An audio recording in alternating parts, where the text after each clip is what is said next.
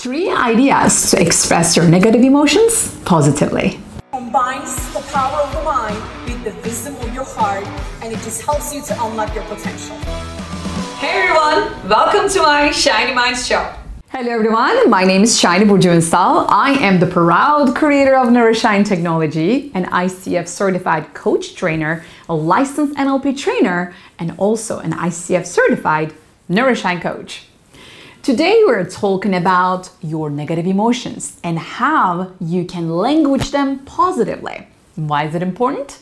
When you are feeling negative and when you're also talking negative, guess what you create? Negative stuff, negative energy, and negative situations. We don't want that, do we?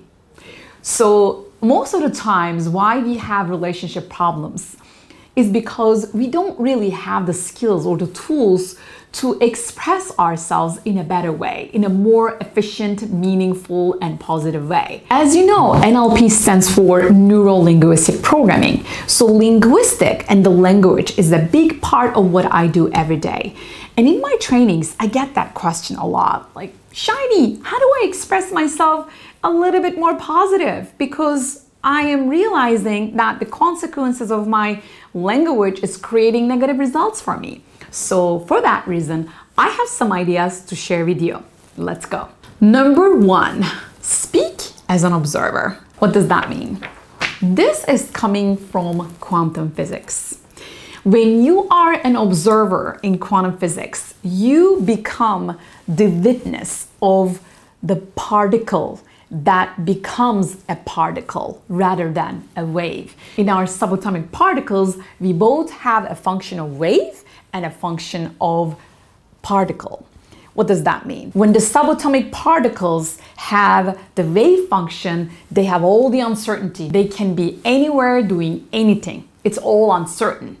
Whereas when they are in the particle function, now they have determination, now they have certainty. And when there is an observer, that particle function is going to happen for sure. That's what I'm referring when I'm saying speak as an observer. Speak from this observer place where you just share the reflection of what you hear, what you see, so that person has the freedom and the choice to do what they want to do next time. Don't tell them what to do. Instead, say something like this.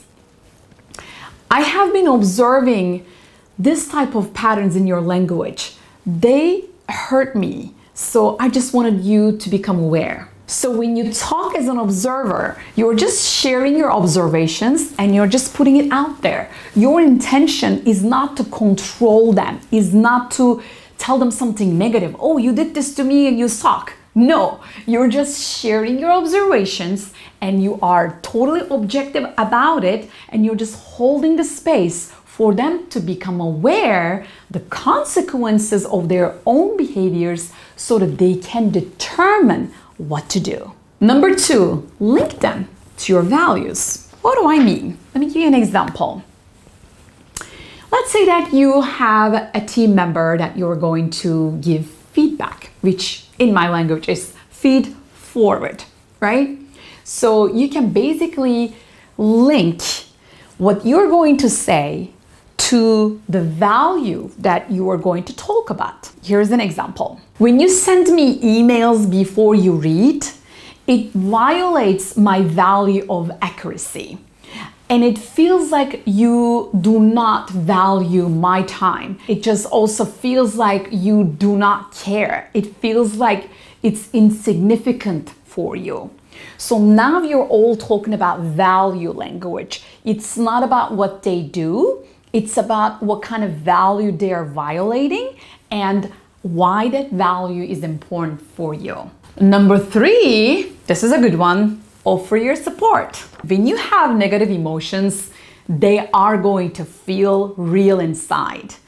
And still, with your cognitive abilities, with your advanced brain functions, you can stop those real negative emotions, and you can blend your resilience and empathy, and you can also put it into an opportunity of growth. Let me give you an example. I've noticed you may not be aware of how your behaviors are making me feel. So would you like my support? Would you like me to tell you how it makes me feel next time you do it? Is that okay? Shall we do this together? So now it's still a negative emotion. It's still something that bothers you and it is still important to you.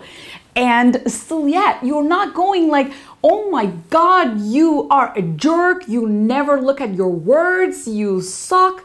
You're not doing that. Instead, you are inviting them to become more aware and willing to take that action and turn that behavior into a more positive one. And you're also telling them that you're here for support. You are going to help them to become more aware and more willing. Does that make sense?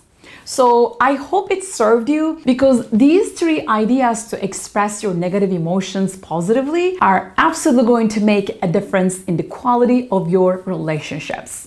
So I hope this video helped you. I hope you liked it. If you like it, please put a like on it and share it with your friends. And of course, subscribe to my channel for more videos like this, so that together, you and I, we can make this world a much better place with more love and shiny minds.